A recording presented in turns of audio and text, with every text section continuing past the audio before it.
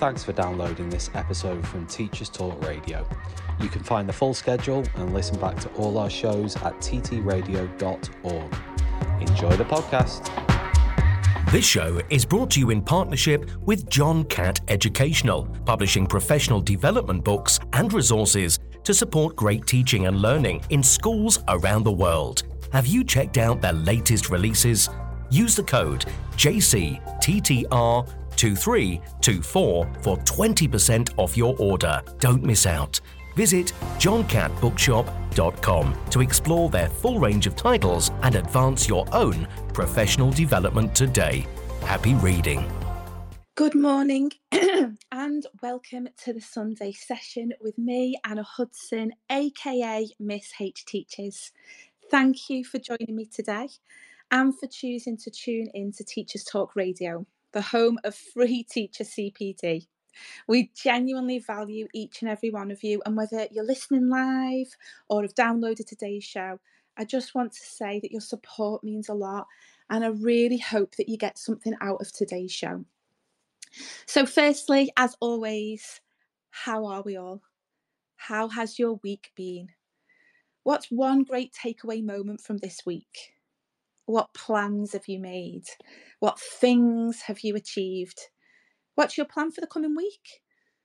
For some of us, it's almost time to head back to school after what I hope has been a restful and positive half term. For others, you finally made it and your half term is here. Congratulations. And if I'm honest, I'm just a tiny little bit jealous of the week you've got ahead. However your week looks, I hope it brings you some positivity and happiness. And as always, if you need any support, please reach out to loved ones, support networks, charities, or us here at Teacher Talk Radio, / the Twitterverse, obviously.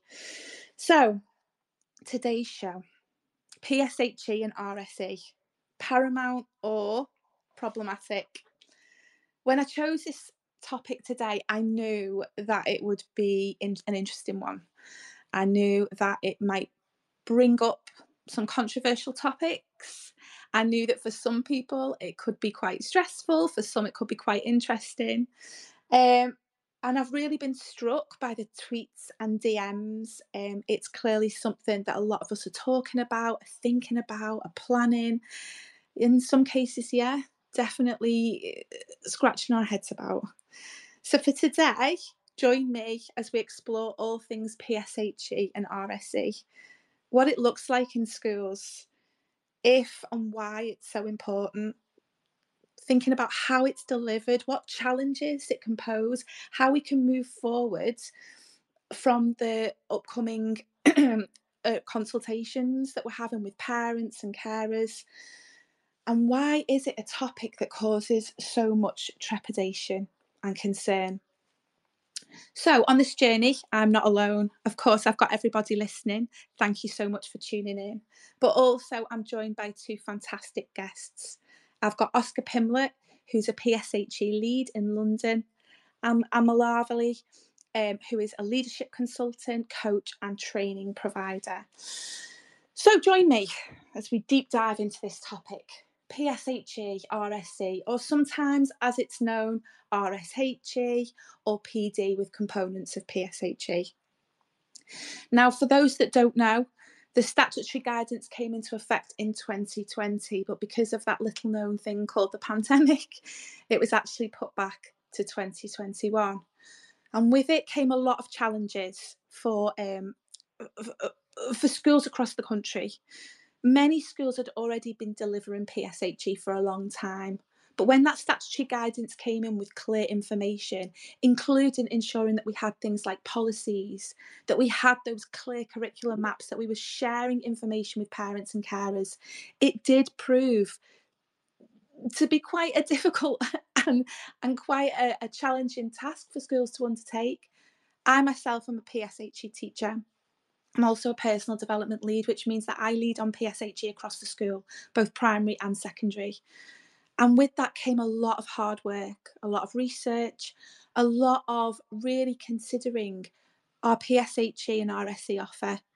How do we create a meaningful and impactful curriculum that is personalised and bespoke to the needs of our children, but that also is in line with that statutory guidance and doesn't cause concern for our parents and carers. I'm not going to lie, it was really difficult and challenging, and it's something that I've taken great pride in over the last few years of developing. But for lots of schools and for lots of PSHE and RSE leads, or even PD leads, it is something that is ever evolving. Now, lots of schemes and organisations break down your PSHE and RSE into kind of wider topics. Typically, lots of us refer to them as things like health and well-being, relationships and wider world, and that encompasses everything. We know that there are elements within that that are statutory. So health education and relationships education for primary, and relationships and sex education for secondary. Both of these are compulsory. And schools have been working hard to develop that offer, whether it be through timetables and policies, or, like I said, even resources. And this is where it gets a little bit tricky, because many of us will have seen the backlash on social media over the last year, 18 months, around resources, around content that's being taught to pupils across schools. In October 2023, Gillian Keegan wrote to parents and to schools regarding concerns about some of the materials used. She informed parents and schools that, of course, schools must share resources when asked. She also said that there would be an urgent review of RSHE statutory guidance with an independent panel, but we are still awaiting those results. So with all this, why is PSHE and RSE so problematic? Are we opening up ourselves as educators to issues and stresses? Do we really need to be teaching everything that we're teaching, or are we simply plugging the gaps that aren't being filled at home? Well, as I said, as a PSHE teacher, I am really passionate about the subject. I personally think it holds a massive, massive place within the curriculum. I think it's vital for all pupils to have access to a high quality PSHE and RSE curriculum. And from my own perspective, working in alternative provision, I've seen the profound impact it can have on children's health and well-being. But I also recognise that it needs to be personalised and it needs to be meaningful. So how do we create that strong curriculum offer? How do we personalise it when so many of the people who, and the teachers that are leading PSHE and RSE, may not be specialists or may not have a structured timetable place within the school's offer, and so are at an ad hoc basis trying to ensure that all topics and areas are covered. For many primary colleagues that have reached out, they've talked about how their PSHE is delivered perhaps weekly, perhaps through drop-down days, but some of the feedback has been that it's either a class teacher or, on occasions, a staff member who's the PPA cover. In secondary, I've had many colleagues tell me that it's a form time offer, or that it's timetabled perhaps once or twice every half term. I've had a number of tweets from colleagues saying that one of the biggest stresses for them is trying to cover the whole PSHE and RSE content with very little scheduled time. So how do we move forward? Well, I think it would be remiss of me to not talk about some of today's focus. We are going to look at some areas, including takeaway tips and how we can champion RSE and PSHE into the curriculum, and some of that may involve having those conversations either with lead teachers or SLT. Sometimes that can be a little bit challenging, but we'll talk about how you can do that. But I would really like to hear from yourselves. How do you schedule PSHE and RSE into the curriculum? Do you feel confident delivering it if you are a class teacher in primary or a form teacher? Are you a PSHE specialist teacher? Are you passionate about PSHE but don't deliver it? Your feedback is always welcome, so please, please do get in touch. Either request to speak or DM me, as I would love to hear your thoughts. Now I am going to move on to speak to our very first guest, which is Oscar. Oscar is a lead teacher for PSHE in a primary school in London. Oscar, I'm hoping that you can hear me. Welcome to the show. Hopefully you should be able to unmute yourself now. Are you there? Hello, yes, can you hear me? Hi, yes, Oscar, it is lovely to hear from you. Thank you so much for joining us today. I know that you're as passionate about PSHE as I am, and I've posed quite a lot of questions around curriculum and around how we timetable, etc. But I would really love to hear about your experience and how you think we can support colleagues to improve PSHE and RSE within all schools. So firstly, welcome to the show. Can you just tell our listeners a little bit about yourself and your background? Yeah. So, like you said, I'm a primary. Thank you very much for having me. Sorry, by the way, I should start off by saying. Oh, you're so welcome. Yeah, I'm a primary school teacher. I'm from the north originally, but now teaching in London. I went to university just outside of Liverpool, which I'm sure you'll know about detecting the accent. I went to Edge Hill in Ormskirk. And I did the 3-year primary education course there. And then when I finished that in kind of May 2022, I was lucky enough to get a kind of early start job in London. So I started in June, literally a month after I'd finished. Did two months in reception and then moved to year 1, where I've taught for the last 2 years. So I'm technically still an ECT. I'm in the kind of second year of that. I guess now we're halfway through this year. I'm 3/4 of the way through that ECT program. And it was at the start of this academic year, so in the September just gone, that I became the PSHE lead. So I'm coming at it, I think, from a different angle to yourself, at a kind of less experienced and maybe more kind of optimistic about the difference that we can make position, because I haven't been doing it for too long yet. But that's absolutely brilliant. I think it's really important as well to acknowledge that. I think, I'm quite, as lots of listeners will know, I work in AP, so I work across primary and secondary, and I've been teaching PSHE and coordinating PSHE for a number of years. But there are lots of listeners and lots of teachers and educators across the UK who will be coming at this as a new teacher, whether that is as an ECT or whether that is just as a new PSHE RSE lead. And I think, there's staff that opt in, isn't there, to want to teach it, and some people are just given that lead role. So I think, your views today are going to be absolutely vital for our listeners. So what drew you to that PSHE lead? Was it a case of being given it, or was it something that you had an interest in? It was definitely something that I had an interest in. I think for anyone who's listening who maybe isn't familiar with how it works in primary, is that most teachers tend to lead on a subject. And for me, at the kind of end of last academic year, start of this one, it was just a case of almost, I guess, kind of picking from what was free because of staff leaving or swapping subjects or going off on maternity or whatever it was. So it wasn't. It wasn't forced on me. There was a bit of a choice, but I think that the PSHE was definitely something that I always had a particular interest in myself. Anyway, I think when I was at university, there was quite a big focus on it, and that kind of led to me being quite interested in it. And I think a lot of the things that PSHE and RSE particularly now encompasses are things that I'm just generally quite interested in terms of the world kind of generally, and also how we kind of bring and sort of educate the children in that world, and the changes that PSHE and RSE is undergoing, and how we manage that, I think, has always been quite interesting to me.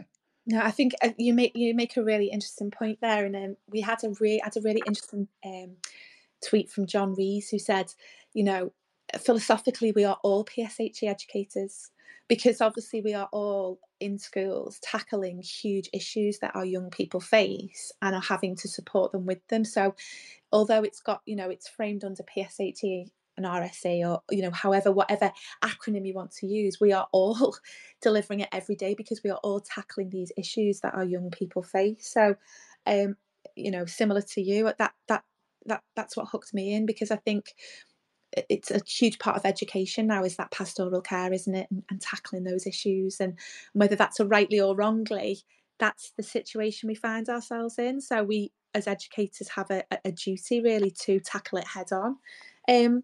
So obviously I mentioned before a little bit about some of the challenges that, there's a lot of teachers that have reached out and expressed their anxieties around perhaps delivering PSHE, or the fact that, there has been quite a lot of negative press more recently around PSHE and RSE and the resources used. For primary, but also for secondary colleagues, what do you think, delivering it hands-on, you're on the front line, what are the challenges of delivering it, do you think? I think that kind of linking to what you were saying about it being sort of everywhere, one of the kind of the most important things is the children, and particularly for us in primary, where we do kind of teach it as a sort of block. My school, it's a block, sort of 45 minutes, 1 hour, that's your PSHE. But it does go beyond that. It goes far beyond that, because of the things that we teach and the way that impacts kind of how the children develop, and also how they are in and around the school. Things like kind of behaviour and attitudes towards others are things that we talk explicitly about in PSHE, but they're actually really pertinent to everything else that they do. The way that they interact with others will also come up in maths lessons or in writing lessons. The way that they manage their emotions is really important at playtime or at lunchtime. So building it into everything that we do, I think, is a huge part of it. Is, I guess, one of the challenges, and for the children to see that application as well of PSHE and RSA, particularly. I mean, for me, kind of teaching year one, we can teach something in that hour and they'll take something from it, but whether they see how they apply that is a kind of a total other question, and is a little bit more difficult to kind of build towards. It's not as simple as kind of retaining a bit of knowledge and being able to regurgitate that knowledge when asked. Yeah, no, I massively agree, and I think sometimes there's a worry, isn't there? Well, is there evidence in the books? And it's in the books, so they've covered it. But actually, it's like you said, it's that practical application of those skills, or even just being able to understand and take on board that information. And they might not use it straight away, but when you see it within the classroom environment, when you see it in social times, or whether you see it applied outside of school, that's when it is meaningful and impactful. Would you agree? Yeah, absolutely. I mean, I think in terms of the evidence, we have at my school, we have a kind of a floor book. So we'll just put sort of very kind of hands-off little sort of snippets of quotes that the children have said, or particular vocabulary that's come up that was quite pertinent, or if we have done if there has been a kind of written or some sort of drawing or something that the children have been asked to create as part of that lesson, then we'll put a couple of those in it. But I think that that's not necessarily evidence of the impact. That's almost evidence of us doing the lesson. The evidence of the impact is in the children's behaviour, and in the children's attitudes towards one another, and in the way that they interact with adults and with children, and their development sort of more inwards rather than what they can do. And so I think, yeah, the way that we evidence that is through their behaviour, and is, I guess, through, as the children age as well, is through their impact and how they behave in wider society as well. Because what we are kind of, I guess, what we want the children to be able to be and to develop to become is kind of sort of members of a community who are kind of contributing and who feel like they belong. So whether that is evident in how they are outside of school, I think, is also evidence of what we're doing in school. No, absolutely. And do you face any other challenges? Because obviously there'll be secondary colleagues that listen, but I'm thinking particularly about primary. There's my own understanding of the curriculum, because obviously I plot it too. There's quite a heavy content from year 1 to year 6, and it's there's quite a lot to cover, and it obviously, as you move into that kind of key stage 2 phase, it does increase in content, and quite rightly increases in that kind of more adult concepts. Does that pose any challenges? Does that, is that difficult to navigate, do you think? I think so. Yeah, I think similar to kind of what you were saying about it, how it must be for colleagues in secondary, that there's still kind of difficulties in terms of the public attitudes and the public's understanding of what it is, and public and parental kind of understanding and attitudes towards what we teach, particularly the new kind of the RSE and the sort of the more the statutory guidance around things that we need to be teaching. The kind of the relationship side of it and the sex education side of it, we only touch very briefly on the kind of the sex education side of it within the sort of primary school, but it's still, I think a part of the curriculum which isn't understood by a lot of the kind of the parents of the children that we're teaching this to, and I think it's through that lack of understanding sometimes that a bit of animosity can be created towards it, particularly kind of when you look at how, I guess, the media is sort of presenting a lot of the kind of issues that we're sort of talking about. It's quite easy to see, I think, how they can be sort of skewed and sort of maybe not understood kind of in terms of what we're actually trying to do. Yeah, I think you make a really good, interesting point, and I think there definitely has been a rise in negativity, and some of that, has been warranted, because I think we brought this statutory guidance into play at a time that was challenging and difficult anyway, and then it was sort of like, get on with it. And of course, like all teachers, we are time poor. Some schools buy into schemes, some use their own resources, and there have been some examples where perhaps resources haven't been appropriate, or maybe haven't been screened as effectively or as carefully as you would hope. But I guess there's some challenges around there, isn't there, in terms of training and for staff, and the challenge of making sure that all staff understand all the content, that if a scheme is used, it's it's been screened properly, it's appropriate, it's being used in the appropriate way. And I guess a challenge that fits in with that is around staff CPD. I mean, what are your thoughts, Oscar? Do you think it should just be specialist teachers that deliver PSHE? You've had that rigorous training. Do you think there needs to be more training for staff around it? What are your thoughts? So for us at primary, I think that the idea of it being a specialist is something that I'm not necessarily for. I think at primary, I Yeah. think with the ages of the children that we teach, and kind of the way that they interact with us, I think it's really important that they see that this subject, which is really important and is about their kind of their holistic, their whole development, I think it's important that they see that they get that from adults that they're familiar with, and that they Mm. know, and who teach them in kind of in all the other subjects, and so that they can kind of, I guess, the importance of it is reflected by the fact that it is us who's doing it. But I think you are right in that there should be some more kind of development for staff who don't necessarily feel that comfortable teaching it.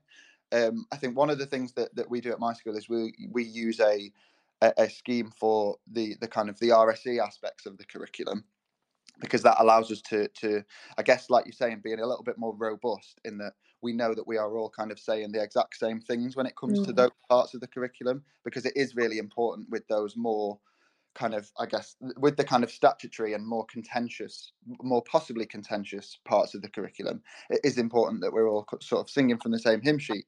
So we'll use a scheme for those parts, whereas we use something that we've written in our school for the other parts of the curriculum. So that's kind of the way that we work around it in primary school. I think in secondary, I can imagine it gets a lot more difficult, because, well, I guess all subjects are kind of are taught by specialists differently in secondary to they are in primary, aren't they? Your maths teacher is different to your English teacher, who'd be different to your history teacher. And I think when I was at secondary school, we had a separate lesson, which was PSHE, which was taught by what would be viewed now as a PSHE specialist. And I think that was a good way to do it. I can only speak from that experience. I would imagine that it poses some quite big time challenges and quite big kind of staffing challenges for the people who are kind of in charge of making those decisions at secondary. Yeah, no, and it is, and I think it's really interesting, because although obviously you're right, in some schools they do have specialist PSHE and RSE teachers. Quite a lot of the feedback I've had is actually form teachers delivering it. I'd be really interested in any listeners what your feedback is, whether you have a specific PSHE teacher, or whether it is form teachers. But quite a few of the DMs I've had have been saying, it's form teachers, and it's kind of crammed into that time. So there's a little bit of inconsistency there, isn't there? And there's definitely a different, certainly regardless of how it is timetabled, there's definitely a completely different model for primary than secondary. And I think you make a really interesting point there about it being the staff members that the children are most familiar with, and therefore probably most comfortable with, and that also then you are creating that safe environment for the children to have those conversations with, because it's their class teacher and somebody who they have that, you know, that close bond with. So I think that's not something I've ever considered before around why it should be the class teacher. I think that's a really interesting point. But I guess for me, I think one of the things that's been interesting from primary colleagues that have reached out is that there is either they're teaching from a scheme, which obviously you said yourself you use for the relationships education, but that there isn't much opportunity for CPD. I think that's something that I personally advocate on quite strongly. I've been quite lucky in my provision that I've been given. I have autonomy to make sure that happens. But, you know, I think it can be quite difficult, can't it, for staff to go and say, actually, we need CPD on this. Is that something you think that staff do need to be able to do it? Is that the lead teacher's responsibility? How do you think that should look like? I think I sort of, again, I hadn't thought about it until you kind of said it yourself then, that probably the reason definitely the reason I feel more confident teaching it than possibly other teachers do is because, like I said before, at university, we had quite a big focus on it. I think it was the years that I went to university was when the kind of the consultation and then the actual guidance was sort of given out and made statutory. So it was obviously the university had spotted that was something really important that we needed to be on top of. And so we got a lot of input surrounding that, and I guess that is what teachers who weren't at university at that time need to feel like they have got the understanding, a similar understanding of it to what kind of I feel I had from university. And I think that is, I guess it is up to the lead to kind of to sort of make that happen, to manifest that kind of CPD. But whether it is something that lead teachers feel is part of their role is kind of, I guess, dependent on the lead teacher. Yeah, I think for me, as a kind of a top takeaway, it would be to say that to anybody that's either delivering it or is leading is to conference with your staff. I think part of making a really robust curriculum, PSHE and RSE curriculum, is to do that conferencing with any staff member that delivers it. And I think part of that is about reaching out to staff and in a safe environment going through the topics. And I say this for primary and for secondary, and checking with staff about their comfortability and how comfortable they are in delivering things, looking if there's any gaps in knowledge. So do they need any specific CPD or training or anything, but also about any of the triggering things that can come up from PSHE. You know, obviously I don't want to go into too much detail around the curriculum content because we'd be putting tons of trigger warnings out there, but there are some aspects of both primary and secondary curriculum that can be triggering for staff for a number of reasons. And I think sometimes it's about, one of the things I worked really carefully about was saying to staff, if there's anything that you're teaching that you feel is triggering because of your own lived experience, there's a confident, you know, come and speak to me confidentially and we'll look to cover that lesson. We'll look at how we deliver that lesson so that it's not triggering for you, not because of beliefs, etc., because that's different, but around lived experiences that staff might have had where it can be really triggering. For example, you know, in the primary curriculum there's things about bereavement. Well, if somebody's just had a bereavement, are they in the right space to deliver that? You know, moving into secondary there's a lot more complexities, you know, particularly things, you know, that you may need to conference with your staff on. So I think that's really important. And then having that open dialogue with the team, whoever delivers it, whether it is, you know, a small team, whether it's class teachers, and conferencing with staff and saying, are there any topics you think you need CPD on? Is there anything? And that collective shared learning as well, because, you know, there may be some staff, you know, like yourself, who've had a lot more experience, a lot more CPD than others. Is there opportunities for that shared learning in-house, or signposting staff to external CPD? I think is really important to take that time, because it is such a vital part of our curriculum now, and it needs to be done, you know, well, and it needs to be robust. But if there's gaps in staff's learning or there's issues there, we need to navigate that. And then if there is big gaps, if we do think there's a CPD need there, then you've got that evidence from feedback from staff to take it to SLT and say, this is what staff are saying, can we get some support? So that would kind of be my top takeaway. I don't know if you agree with that, Oscar, or... Yeah, and I think one of the other kind of things that I'd written down about kind of when you said about possibly some sort of advice was that I think it's really important that PSHE is a subject that is about kind of looking inward for the children. It's about developing and kind of their feelings and emotions and how they are kind of within the world. And so part of that is for us as the teachers of that, are we practicing what we preach? And I think that is really important when it comes to those parts of the curriculum, which can be quite difficult to teach and can be, if you have certain experiences, can be quite triggering. So that kind of keeping yourself in mind, keeping us as the teachers in mind, and thinking inwardly and saying, actually, am I going to be able to teach this because of my experience of it, or do I feel capable of doing it, is a really important part of it. Yeah, I think it is. It's creating that safe space for everyone, isn't it? The safe space for the children, but the safe space for the staff as well. And I think it's so hugely important. And like you said, it's practicing what we preach. We want our students to know that it's safe. We want them to. We literally teach in PSHE about personal boundaries. But then if we're not practicing that, if we're not reflecting, then I agree with you. We're not being authentic, are we? And it can be really difficult sometimes to do that. And I want to stress to colleagues, I know it can be difficult. No one's suggesting, just go and, bounce over to the head teacher's door and knock on and say, I'm not teaching this. We're not suggesting that, but having that opportunity to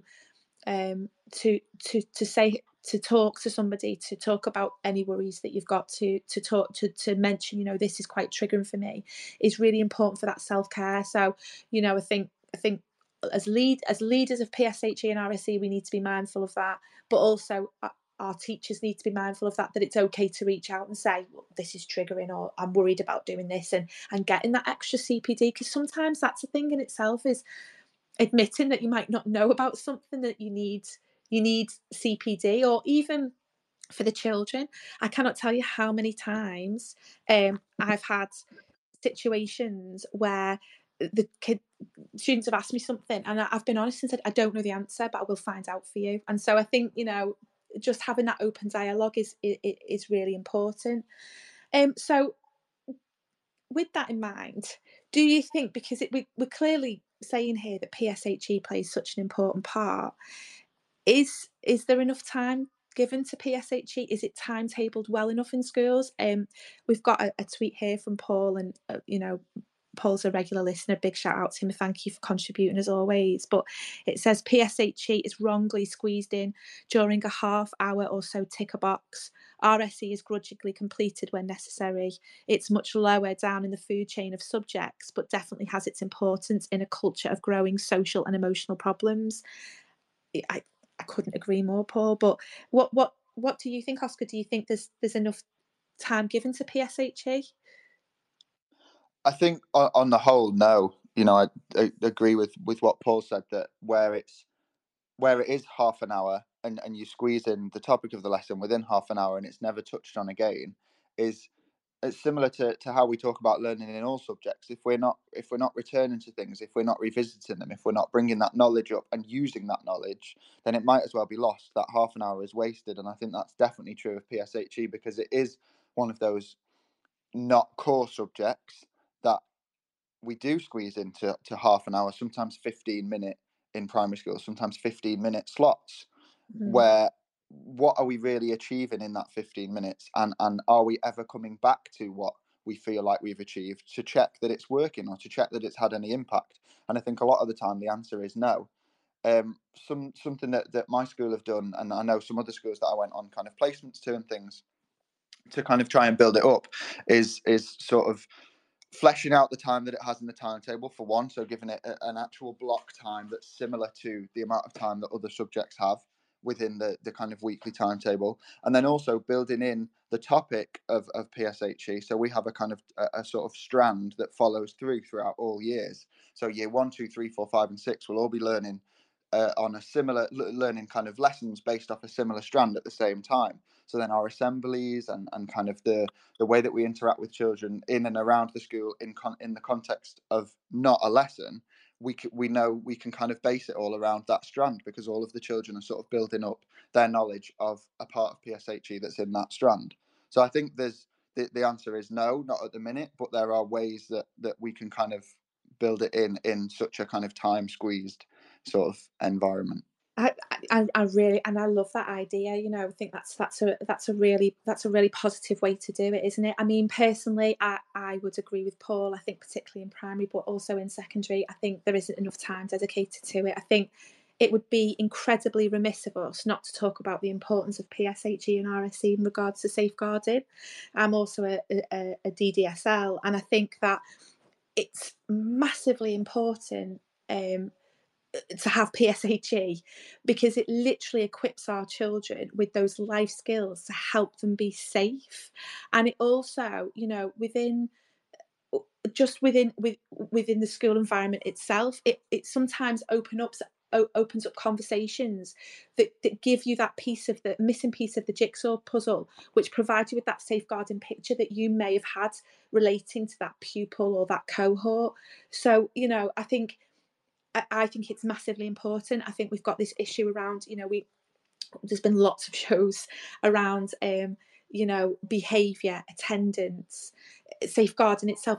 PSHE encompasses all those. You know, there's, you know, it's emotional well-being, resilience, it's mental health. It's huge, and I think it's unfortunate that for whatever reason it doesn't seem to be given the kudos it deserves. It doesn't seem to be given that timetabling and that care. I mean, you know, if we talked about core subjects and we said that pupils were going to have 15-minute lessons and that would be it, I think, you know, there'd be quite a lot of backlash to that.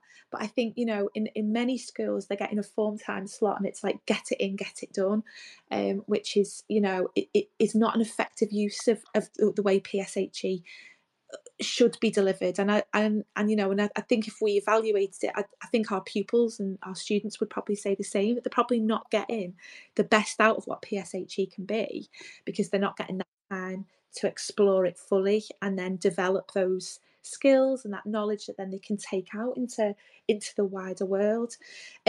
Oscar, I'm having the best time talking to you. I could do this all day, but I think it would be really remiss of me to just not mention our incredible partnership with John Catt Educational.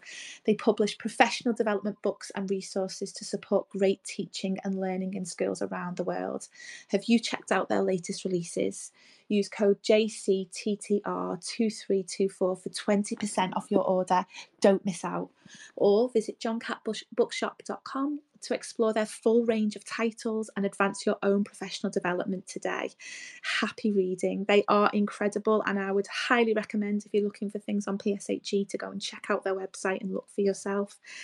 Oscar, honestly, this is just such an interesting conversation, and you know, and I think both of us are really incredibly passionate about PSHE and IRC and the impact it can have. But for perhaps for colleagues that are just starting out on their journey, or maybe just taking on that lead role, you mentioned before about evidencing, but how do we best evidence you know, a meaningful and impactful curriculum? Because that's what we want, isn't it? We want our curriculum to be meaningful and impactful, but then we have to evidence it. So I guess that's two parts of the question. Firstly, how do we create a meaningful and purposeful curriculum? And then secondly, how do we evidence it?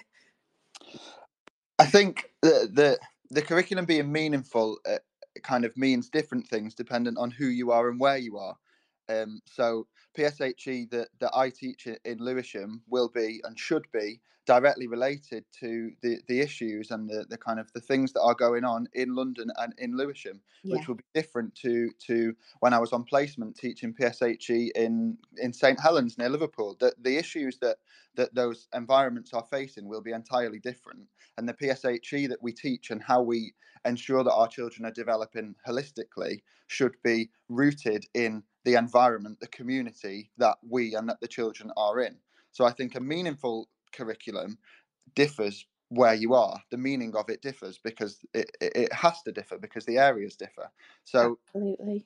the curriculum being meaningful, I think the first thing is that it can't be blanket. As much as we will use schemes, and like I said, my school uses it for the RSE part of the curriculum, it can't be used for everything, because the things that we are talking about and the issues that we're kind of trying to address through PSHE education are different from school to school. So that curriculum cannot be blanket. It has to have some flexibility to it that allows for different schools to interpret it in a way that they need to. And I think the second part of it being meaningful is that it has to be taught, as we've kind of touched on already, it has to be taught by professionals who feel that they are capable of teaching it, who feel that they understand well enough the curriculum and the pedagogy behind how we teach it, and that they're also committed to it, that they understand the importance of PSHE. I think going back to what we were saying about it kind of often being squeezed into sort of little slots, I think the reason for that, or part of the reason for that, is because there are a lot of people within schools who may feel that PSHE can be taught implicitly through other things, because it is so wide ranging, because it covers everything, and we talk about it quite a lot of the time implicitly. They think that some people think that we don't need to teach it explicitly. It doesn't need that time. And I think actually, if we are building a meaningful curriculum, we need to acknowledge that actually we need time to achieve the goals of that curriculum, and we need time that isn't, in sort of squeezed into form time, like you said, in secondary, or squeezed in before an assembly, or right at the end of the day if it's in primary school.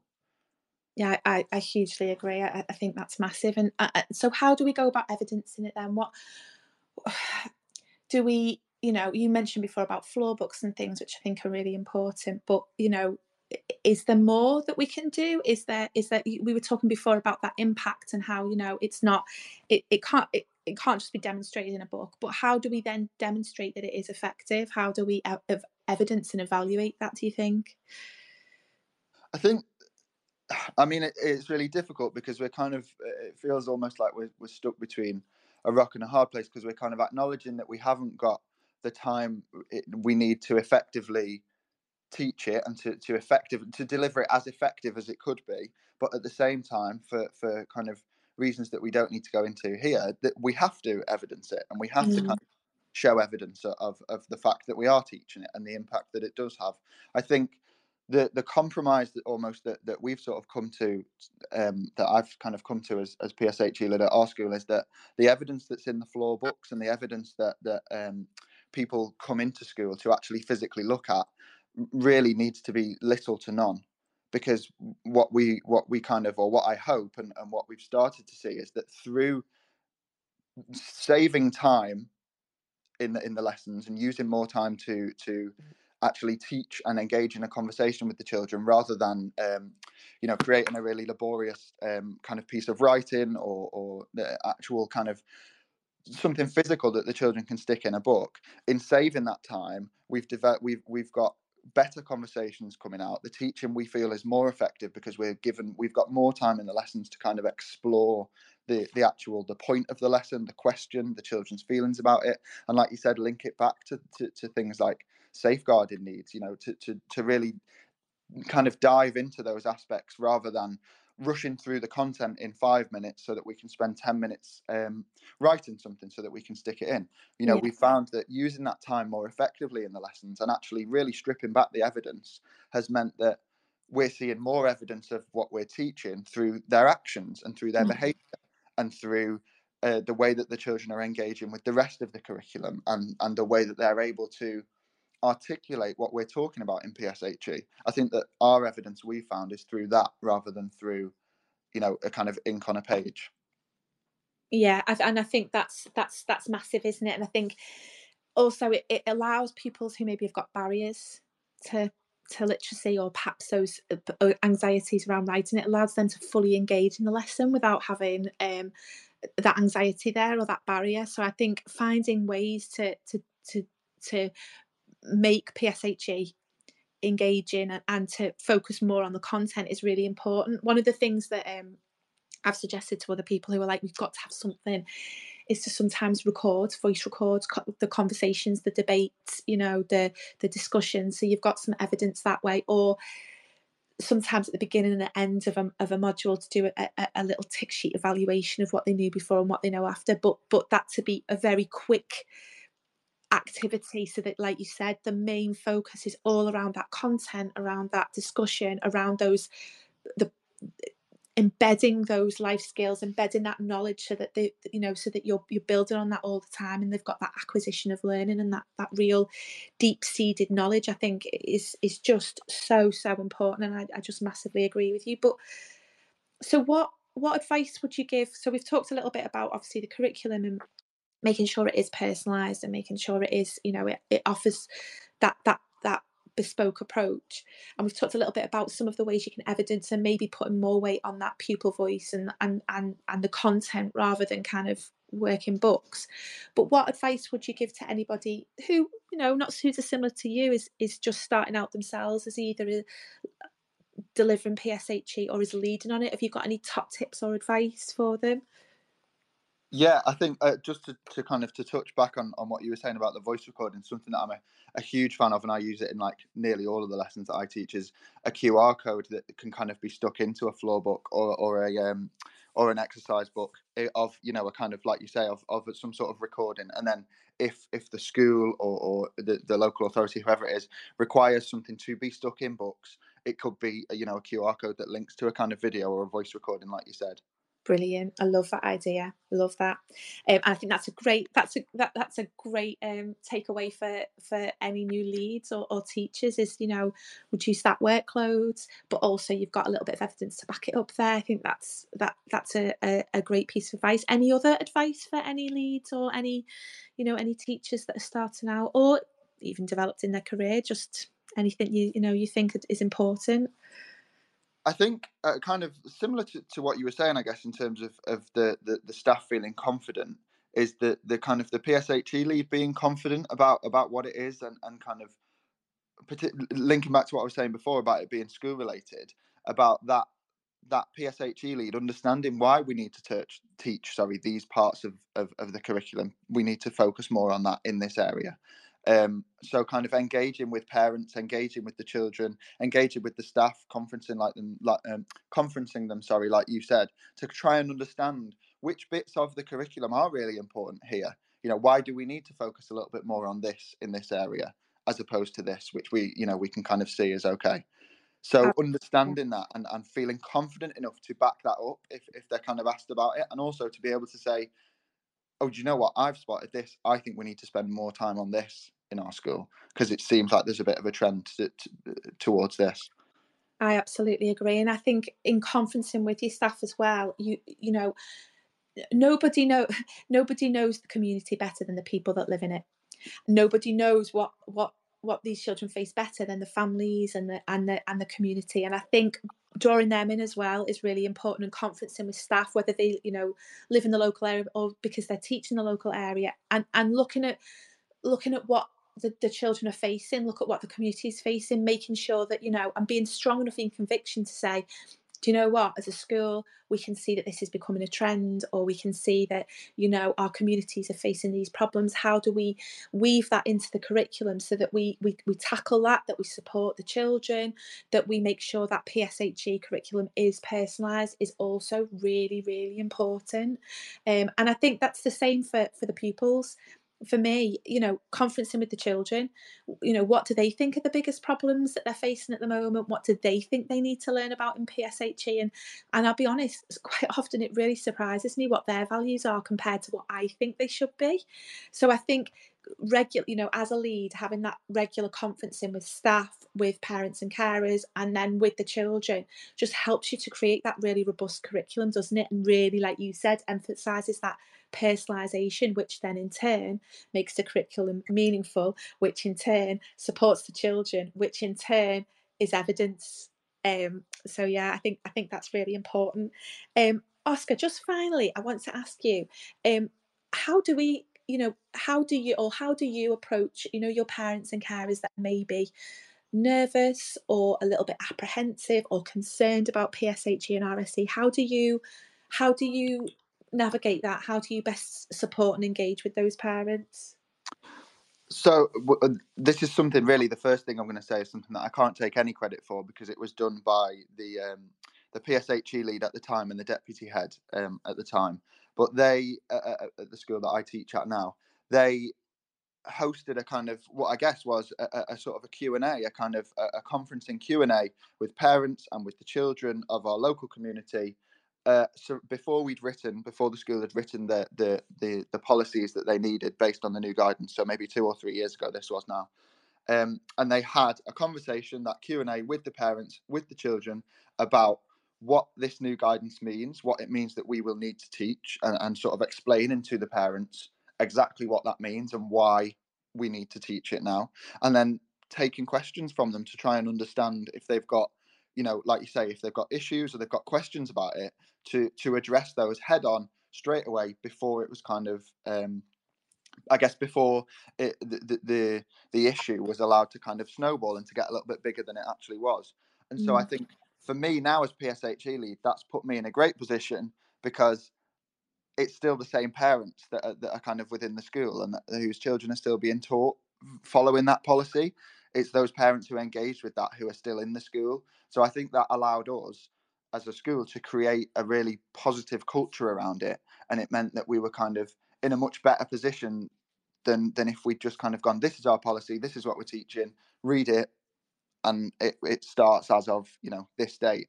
So I think I've been quite lucky in inheriting the PSHE subject in a school where it was kind of the parental engagement was already quite high, and it was already quite positive in that kind of in terms of PSHE and how we teach it. But I think it is really difficult, because a lot of the issues that kind of parents will raise are often issues that are kind of, I guess, wider sort of public issues, things that in the media are kind of posed to be quite a big issue, and that people even without children have quite strong opinions of.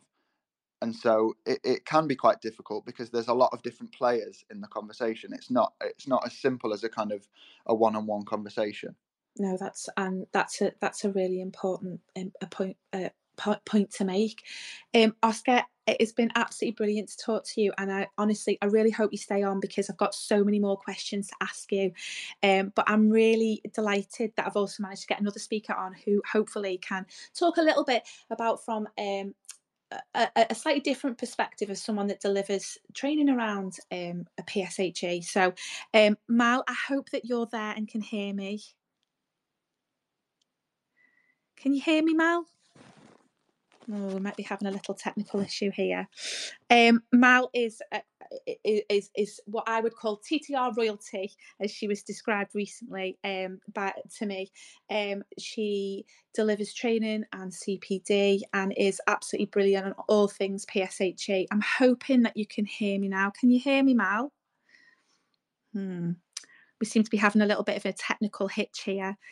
Mal, please do get in touch with the team just to see if we can rectify the problem, because we would really, really like to speak to you and to get your perspective, obviously as someone that delivers training around PSHE, around kind of those important issues. Hopefully you'll be able to get in touch with us soon, and obviously just share that knowledge, because it is really important. This isn't all primary based. We want to hear from people that deliver in secondary as well. Really, really important topic in both primary and secondary. I think Oscar's raised some incredibly brilliant points, particularly around that personalisation. And I would say from a secondary point of view, it can be quite tricky. Obviously, the content increases even more. I think the depth of it and the kind of the nuances of it can be quite tricky, particularly when you're dealing with students who are going through changes themselves, who can struggle. So it's really important that you create a safe environment. I cannot stress that enough. I think it can be really hard, particularly as so many people have said, they're delivering from a form time perspective, or perhaps it's crammed into the timetable, or it's a drop down day, maybe one afternoon every half term. It's difficult to create that environment, but you really have to try, because there's so much content that needs to be covered, but also our young people need a safe space to be able to open up to have those conversations. Mal, I'm just wondering if you're able to join us. Have we managed to fix our technical difficulty? Mal, are you there? Hello. Hi, well. Thank you so much for joining Yeah, I us. think I needed to be unmuted. I wasn't sure what was going on there, but never mind. I'm here.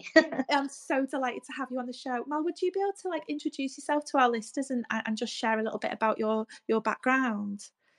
Yeah, sure. I'm from London and I taught history for 20 years, was a senior leader, responsible for teaching and learning and CPD across a multi-academy trust, and that included PSHE. So, and once I had a couple of children, I still have them. Once I had them, I decided I wanted to spend more time with them and needed more flexible time. So I set up my own business as a consultant. And so I provide CPD in leadership, coaching, and PSHE. Amazing. So obviously, you're coming at this from a very different perspective to Oscar and also myself, in terms, you're kind of supporting us in delivering that content and making sure we're effectively delivering PSHE and RSE. Why do you think PSHE and RSE is so important? The conversation so far for myself and for Oscar, we passionately believe it's so important. But do you agree? Why do you think it's important? Absolutely.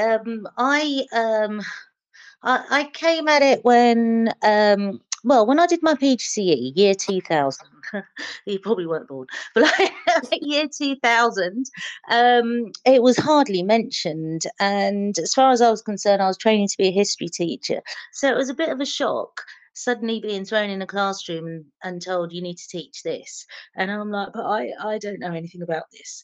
And then when I became an NQT, everybody around me were very experienced, and so when I asked questions, I was kind of shot down. So I didn't feel confident to ask anybody questions because they were like, "What's your problem?" kind of thing, and it really got to me. It was very difficult to teach, and especially the background I come from. I come from a South Asian background where you don't. I'd never said the word sex out loud. And then you've got all these other words as well. And I was like, oh my God. So I found it extremely difficult. But I also felt I couldn't talk to anybody about that either. Yeah. And I had zero training as well. And then when I became an assistant principal, I was suddenly in charge of, because part of humanities that I was responsible for was PSHE.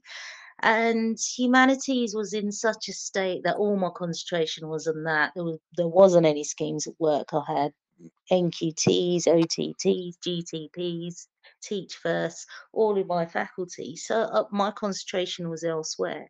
And where the whole PSHE thing blew up for me was when I was rushing through the school to get somewhere, and one of the nurses who had been in, because it'd been organised by my predecessor that they'd come in and talk to the kids about contraception, I think it was, and she said to me, "Oh, I just wanted to flag up something," and I was like, "Yeah, yeah," and she said, "Well, we're supposed to be here talking about contraception, but the children, the girls were asking about periods."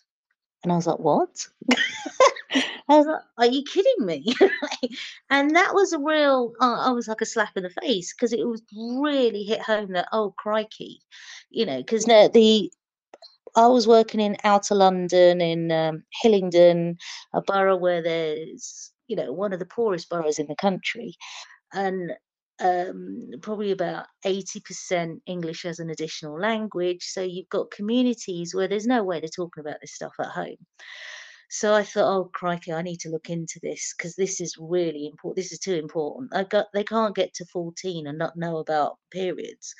So I started to look into it. I did a few courses, and one of the major things I did was look at the statistics for the Botwell area where I was working. And I think you talked about this with Oscar, about the reasons why. Why are we teaching this? PSHE at the school was not popular. Teachers hated teaching it. Children hated, they just were just thrown onto computers and they could do what they like. It was not a respected subject. And when I looked at the statistics, I said to my head teacher, I need to share this with the rest of the staff. Can I have a slot in September inset? So I did September inset. I shared with them the numbers of young people who may not get pregnant whilst they're with us, but by the time they're 21, they'll have an unwanted pregnancy. And the lack of condom use, the number of STIs, and not just for the country, but for specifically the Botwell area. And the shock on the teachers' faces, they were like, oh my God. And then I said, and this is why this subject is so important at this school. Now, previous to me doing that, I was being shouted at across the room about, oh, I don't want to teach this. No, this is against my religion and blah, blah, blah. But I also shared with them the Equality Act of 2010 and said, you know, by law, we cannot discriminate. By law, this is your duty. By law, this is what we need to do. But regardless of law, we're talking about young people who need this education. And after that, I had zero backlash from the staff. And then I put in a whole program of CPD for the staff. And I had people fully on board. You know, they felt more equipped to teach it. And it rapidly, within a year, became children's favourite subject. They absolutely loved it because the teachers felt more equipped. And I mean, you talked about how do we assess how well we're doing. But and this was the days before you had things like Survey Monkey. I did these booklets where you have evaluations from the students from every single year and evaluations from staff every term on what went well, what do they need more help with, where do they feel the next CPD should be on. I mean, I had a program, but sometimes it was like, actually, there's a gap here. Let's change that and put something in. And so staff felt they could ask me, and children, you know, were very, well, we know what children are like, very honest about what they liked, didn't like. And yeah, I was very proud of what we achieved at that school. And yeah, PSHE, the other thing I did was that humanities was taught once a day, whether it was history, geography, or RE. And what I did was I said that once a week we need to put in PSHE. So every Friday will be PSHE. And the head teacher wasn't sure at first. And I said, look, it's just too important for this community. And he's like, okay, let's do it. So once a week, Key Stage 3 had PSHE. And that made a huge difference as well. Yeah, I think timetabling is such an important thing, and I think, you know, similar to what Oscar said, I think we're all really passionate about making it really personalised and making sure that people has got that personalised approach. But actually, if you're the lead or a member of leadership and having to take, you know, take the argument to SLT or your head teacher to say, no, this can't just be, you know, 15 minutes. This can't just be form time. It needs to be more. It is about pulling that data, isn't it? About conferencing the children to see where the gaps in their knowledge is, taking that data from, and I champion this all the time, but public health data, your community from the local police, you know, all that, and take that to, you know, to the team and say, these are the issues our children are facing. This is where their gaps in knowledge are because they're telling us. This is what our staff and pupils are saying. It needs more time. And then you're giving it that more weight as well, aren't you? Because you're using that data to support why it absolutely Absolutely. needs. Yeah, and it's this idea of timetable. I mean, I've worked in schools where it is just during form time and it is like a drop down day every few weeks or something. You know, it's like when people say, oh, how do I fit in exercise? Well, the fact that you're saying trying to fit in exercise means you don't value it. And that's the same with PSHE. It should be a proper timetable subject. And if you're trying to squeeze it in here or there, then it's clearly not valued, and the children will see that. This is not a valued subject. It's so interesting that you should say that, because Brent's tweeted, the irony is that the topic's content and the relevance of PSHE is the highest priority and usefulness to our kids, and yet in resources priority and in time is the most poorest of subjects. If it was exactly different, which is so sad. It's true, isn't it?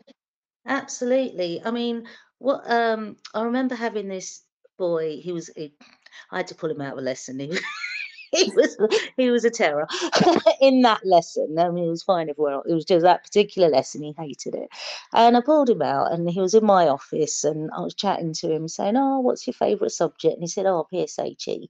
And I was like, "Oh, really? Tell me more." and he said, "Well, you talk about life and stuff, innit?" And I was like, "Yeah, that just sums it up."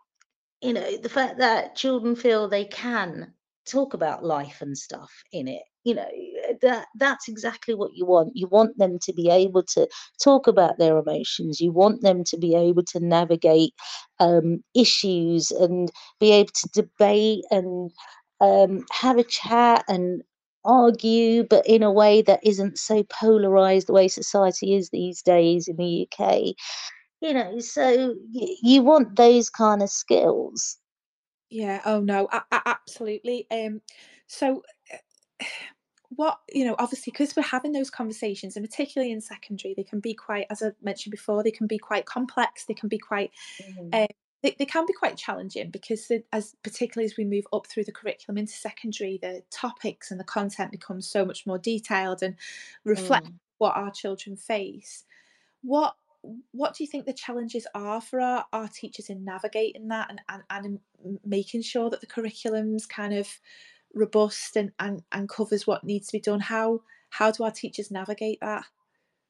Again, I think that's another mindset issue because if we're coming at it, say, I mean, like I said, I taught history. If you're teaching history, there's an awful lot of knowledge and content that needs to get through.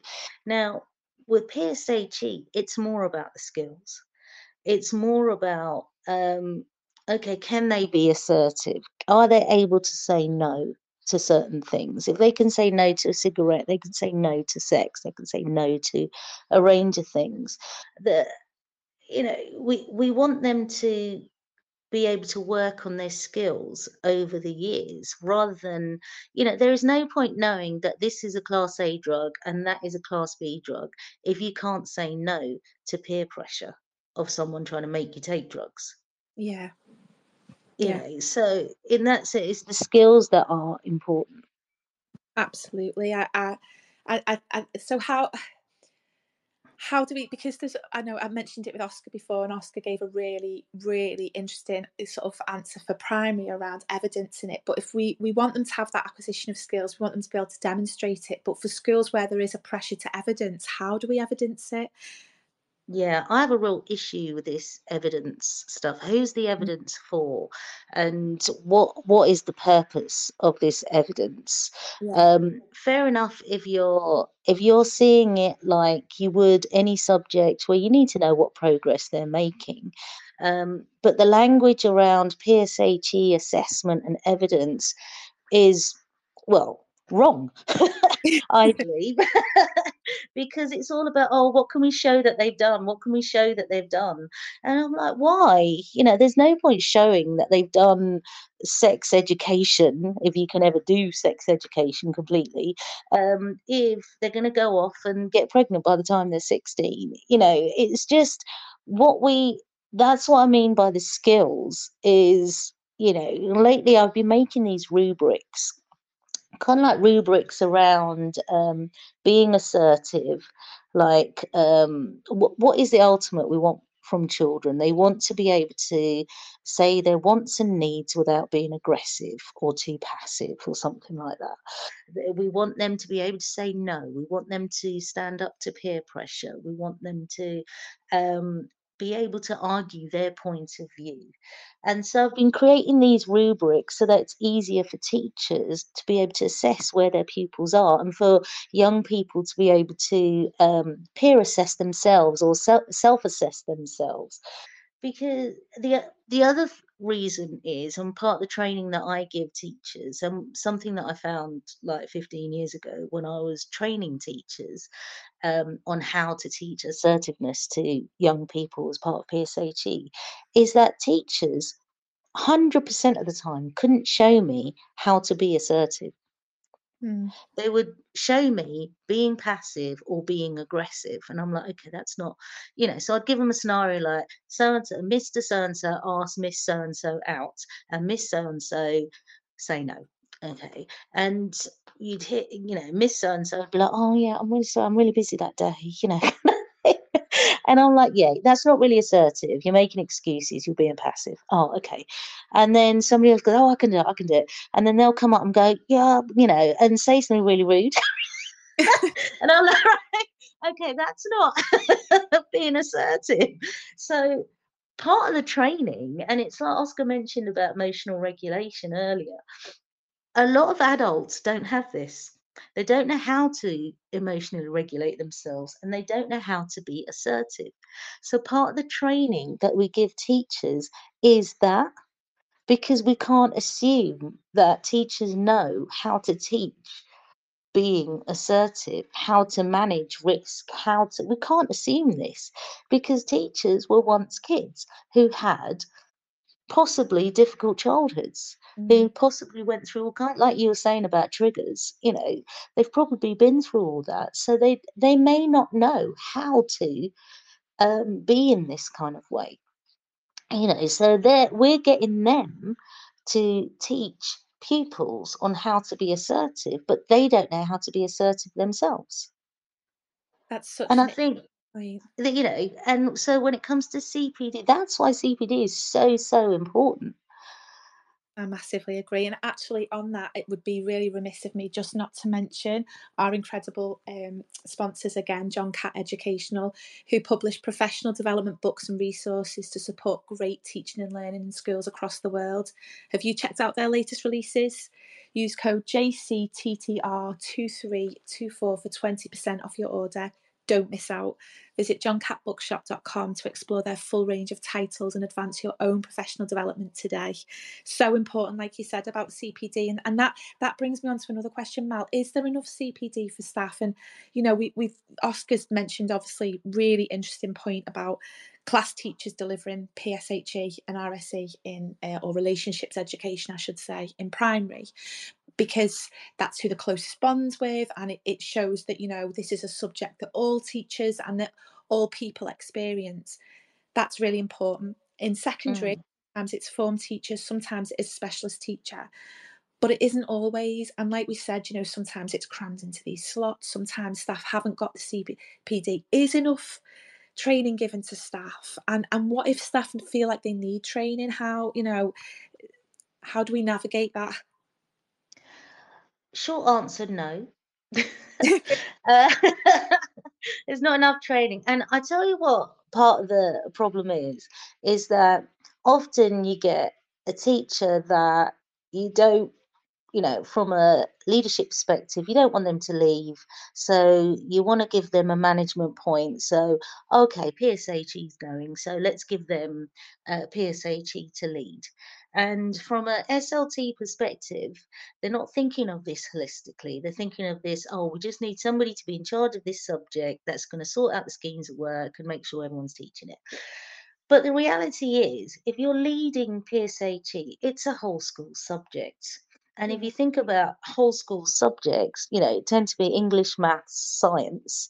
There's not many subjects that are whole school. And then with English, maths, and science, you have specialist teachers. So you've got someone who's leading PSHE who usually hasn't got much experience of leadership, and they're navigating parent, teacher, and pupil backlash.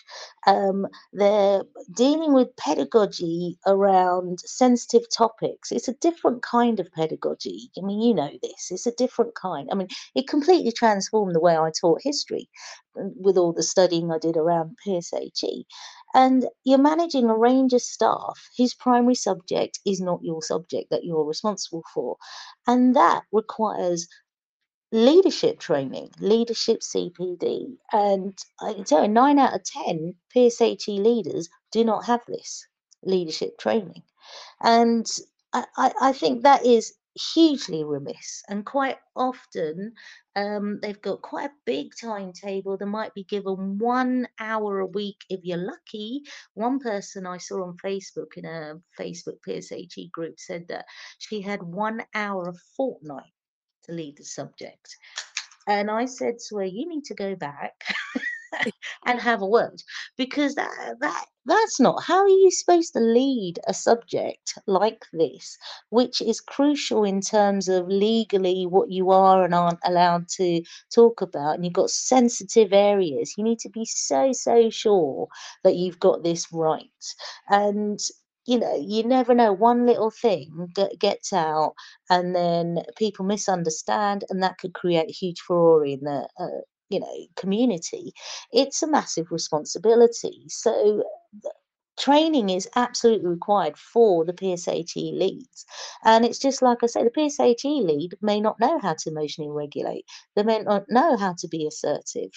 And then they're supposed to be providing CPD for the rest of the team who are teaching this.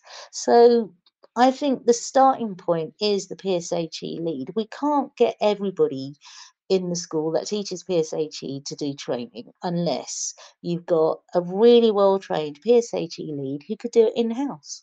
Yeah.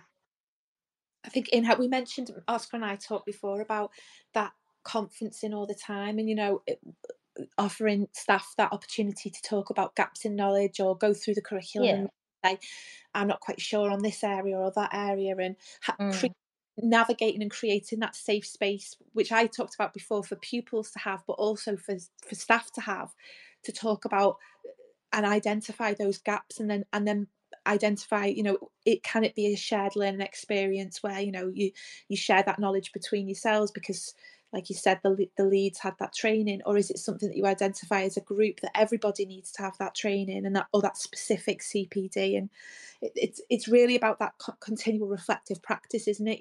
And evaluating that curriculum. Is it as meaningful? Is it as purposeful? Is it as bespoke and as personalised as it can be?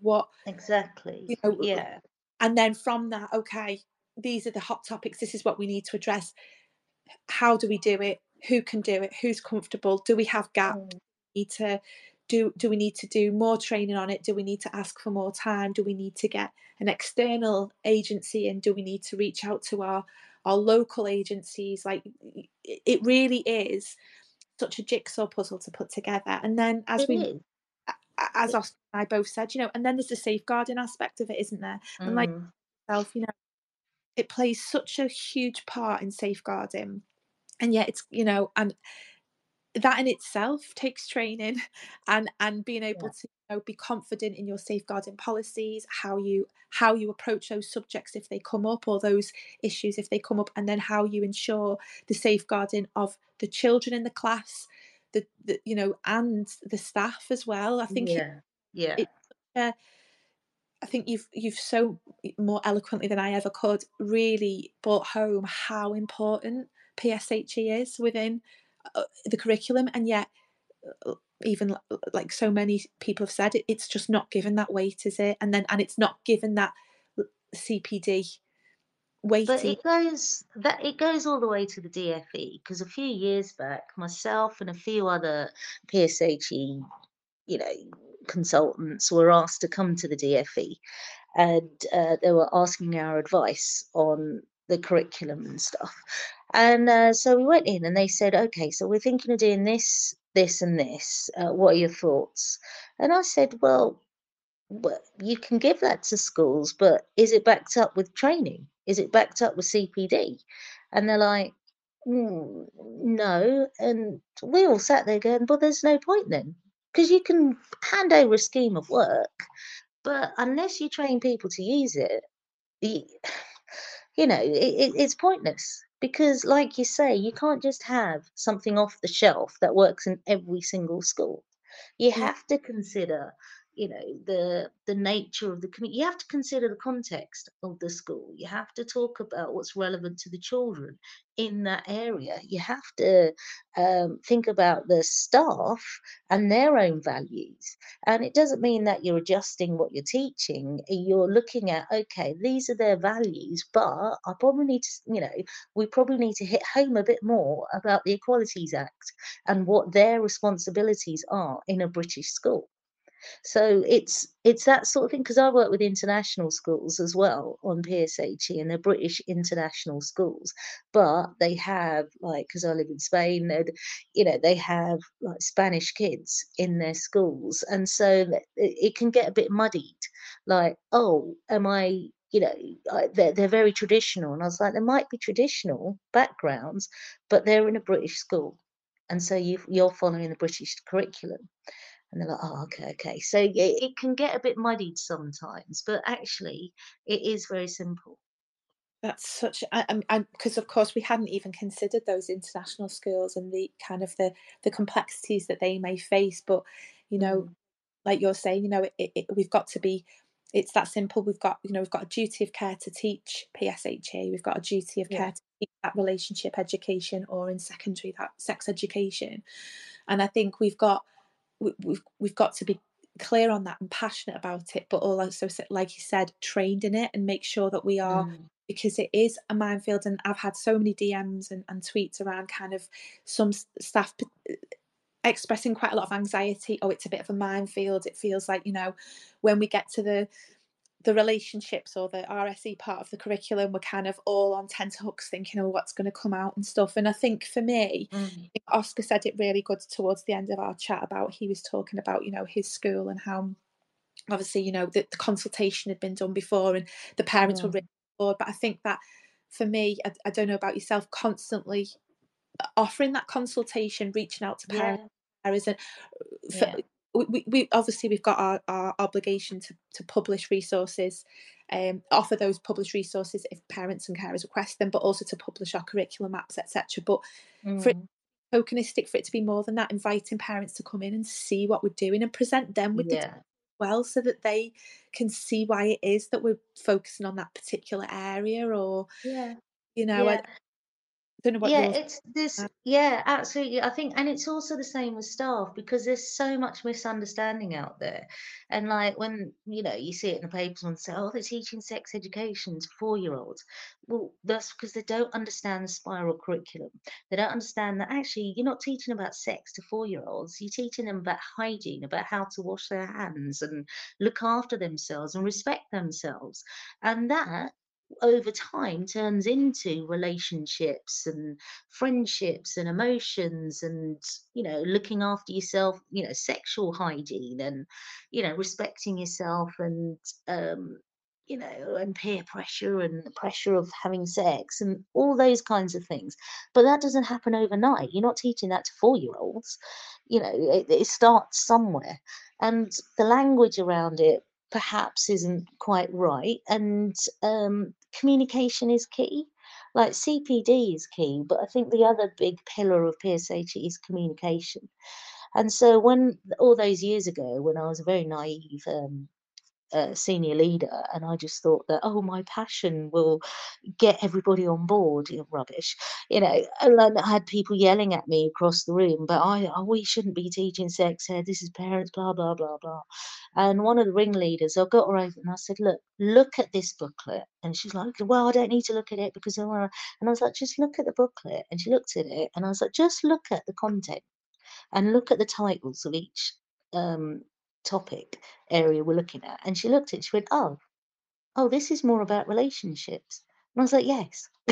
We're not teaching the plumbing, we're not teaching the ins and outs of actual sex, we're like literally, what we're actually doing is teaching young people about relationships and respecting themselves and to make their own, decisions. And when she got that, she was fully on board. But because the word sex is in there, I think people get triggered all over the place. They're like, kind of thing. So, yeah, so communication is really important about what it is that you are actually teaching and what the purpose is, the why, and the how. And I Why think, are you teaching this, and how do we teach this? and sharing that data as well, like you said, Yeah. obviously, there's so much data out there, as I say, public health, like your police, your your electoral roll. There's lots of information. You can get loads of data to back up Mm, doing those specific things. And I think that conferencing all the time with the staff, with pupils, with parents and carers, and getting their voice about what they think is important and what's not, and then saying, well, this is why we're covering this. This is why this particular area has got more focus and more weight than that, because actually this is an area that we know is affecting young people, and we need, and it's Yeah. directly affecting our young people, and that's why we need to do it. And about, I agree with you massively about sharing it with whole school, because I think in primary it's a little bit different, and Oscar will be able to tell us more on that. But in terms of, if all your class teachers are delivering PSHE, then when you do those discussions or that training, or it's the whole school.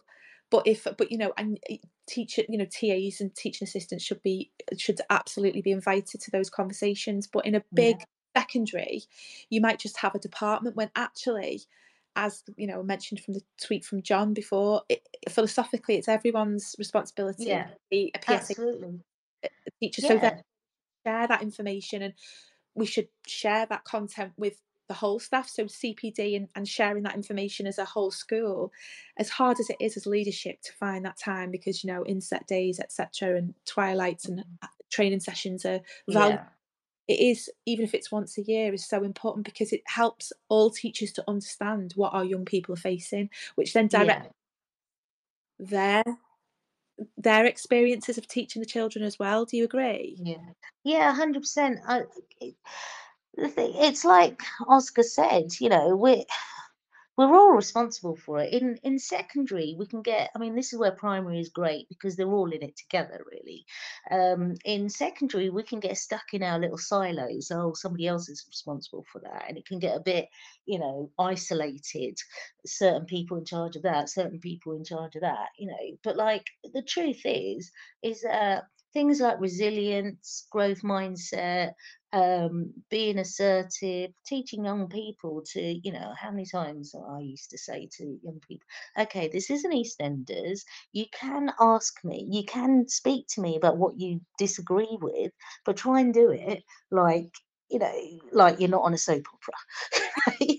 And but all teachers would have those conversations with children on how to express themselves, how to talk about their emotions without being too emotional. That is a responsibility of all staff, whether we like it or not.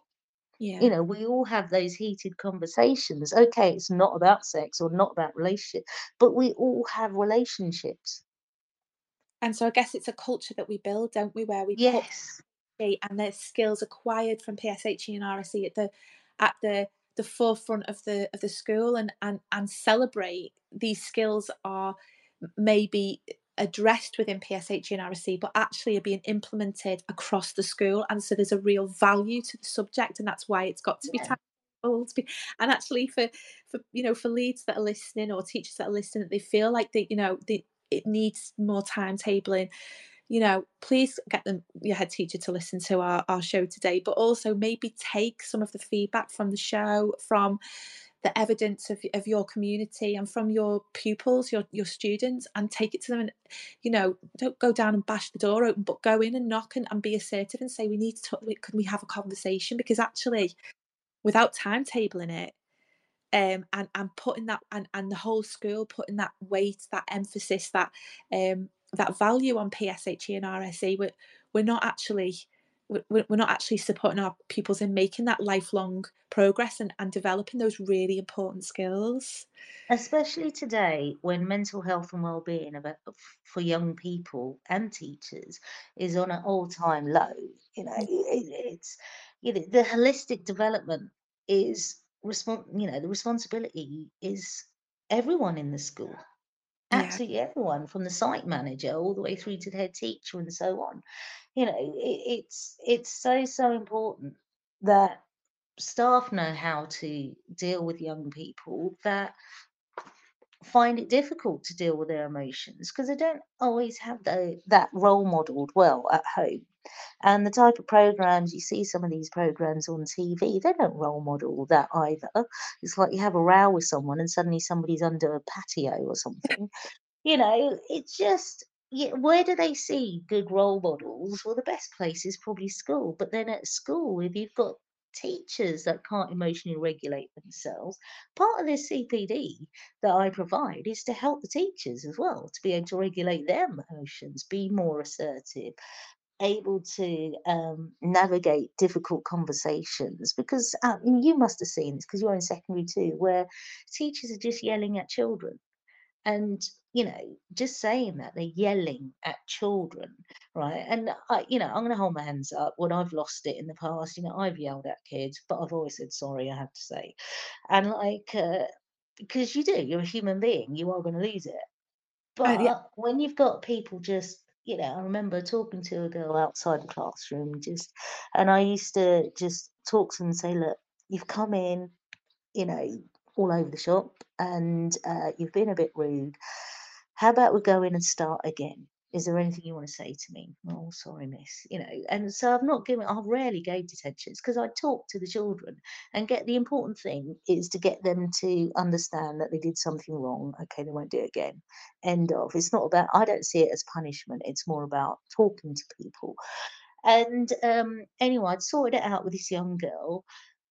One of the other assistant principals walks past, then doubles back, and then just bollocks her. Just absolute massive rollicking. You're always in trouble. You're this and you're that. And I stood there and I was just in complete shock that this guy had absolutely nothing to do with this conversation, calm conversation I was having with this teenager. And he just lost it with her. And she was shaking and upset and angry. And I was like, oh, when you're just going, oh God, that's it. My lesson's ruined now. I, But after he went, I had to calm her down all over again. yeah. And I just thought, oh my God, and this is where he might have been having his own issues. So, but he's taken it out on that kid. But then the ripple effect of that was horrific. And she just felt I'd got her to a state where she was nice and calm and ready to come in and work. But he just came along and blew it all up, But we've all seen that. I Anyone in secondary schools. I definitely think that's where PSHE plays such an important part because it gives everybody those life skills, and that's how to reflect skills and to part of PSHE, like you said, is communication and is about reflection. And I think plays a huge part, doesn't it, in PSHE and why we champion it so much. Mal, Yeah. we're run out of time. I could talk to you all day. You are absolutely brilliant, and I just want to say a huge thank you to yourself and to Oscar for coming on today, because I genuinely have absolutely loved hearing from both of you and from your different perspectives of kind of primary and secondary. It's been incredible. I've written some takeaways for myself that I'm going to think about, but for listeners, I would say constantly review your curriculum, personalise it where possible, and use that data, whether it's feedback from staff, students, parents, your community, whether it's public health, police, whether it's your census, whatever it is, use that data, use that voice to personalise your curriculum. Think about what's happening in the wider and local community. Mal, that definitely, and Oscar, both from you, is something that's I'm going to really take away from today. There are lots of good resources out there, but remember to be careful and make sure that you're thinking about how to use them and whether they're appropriate to use. Reach out to charities and local organisations. If there's gaps in CPD, if there's areas that you think your pupils need more support on, reach out to those charities and organisations. You'd be surprised how many of them will come in and support. I also think CPD, can't stress it enough, both from Oscar and Mel today, CPD regularly, whether it is as a team, individually, or whether it's as a whole school, I think is really important. And as part of that check-in, look for gaps in pupil knowledge, but also in staff knowledge, and really, really put that weight and emphasis on CPD for everyone involved in teaching PSHE and RSE. It's what helps staff feel more comfortable, and it's certainly in what gives us the skills to be able to deliver a really, really high quality curriculum. Make sure you create those safe spaces, not just for pupils, but also for staff as well. Make sure that you're giving opportunities to have those confidential conversations with staff if they need additional support. But for pupils, creating that safe space, whether it's in form time or a timetable lesson. If you can, perhaps some anonymous feedback, surveys, or absolutely, if you can, like a drop-in box where pupils can ask questions and then they can be addressed within the classroom at a later date is a really good way of engaging. And finally, it's okay to not know. There are going to be questions that are asked that you don't know the answer to. Don't try and answer them if you don't have that knowledge. Go away and say to pupils and students, I actually don't know, I'm going to have to go away and look and find out that information for you, and then come back armed with that knowledge, so that you're giving our students the right and correct knowledge, but also you're showing them that we don't know everything, that PSHE and RSE is an ever evolving topic, because what it covers is ever evolving. So there are, that you're never going to be able to know everything. It has been an absolute pleasure to do this show today. I am, like everybody here, so passionate about PSHE and RSE. It really does offer an opportunity to equip our children with lifelong skills and knowledge. So as Oscar said and Mal said, don't always worry about the evidence. But if your school isn't buying into it, isn't valuing it in the same way that you think it should, then maybe it is time to have those conversations. Arm yourself with that evidence. Arm yourself with the feedback. Even arm yourself with this show, and ask your head to listen to this show. But do champion it, because it's through PSHE and RSE that we can really change our pupils' lives and give them those skills and knowledge that will last them a lifetime. Thank you so much for listening today. It's been an absolute pleasure. Again, a huge thanks to Mal and to Oscar. Please follow them on social media. They're both absolutely fantastic and have a wealth of knowledge and experience and opinions that are really, really valuable. So please give them a follow. And thank you very much for tuning in today. I will see you all again soon. Thanks very much. Take care, everyone. This show is brought to you in partnership with John Catt Educational, publishing professional development books and resources to support great teaching and learning in schools around the world. Have you checked out their latest releases? Use the code JCTTR2324 for 20% off your order. Don't miss out. Visit johncattbookshop.com to explore their full range of titles and advance your own professional development today. Happy reading. You've been listening to Teachers Talk Radio. Tune in live and listen back at ttradio.org. We look forward to hearing from you next time on Teachers Talk Radio.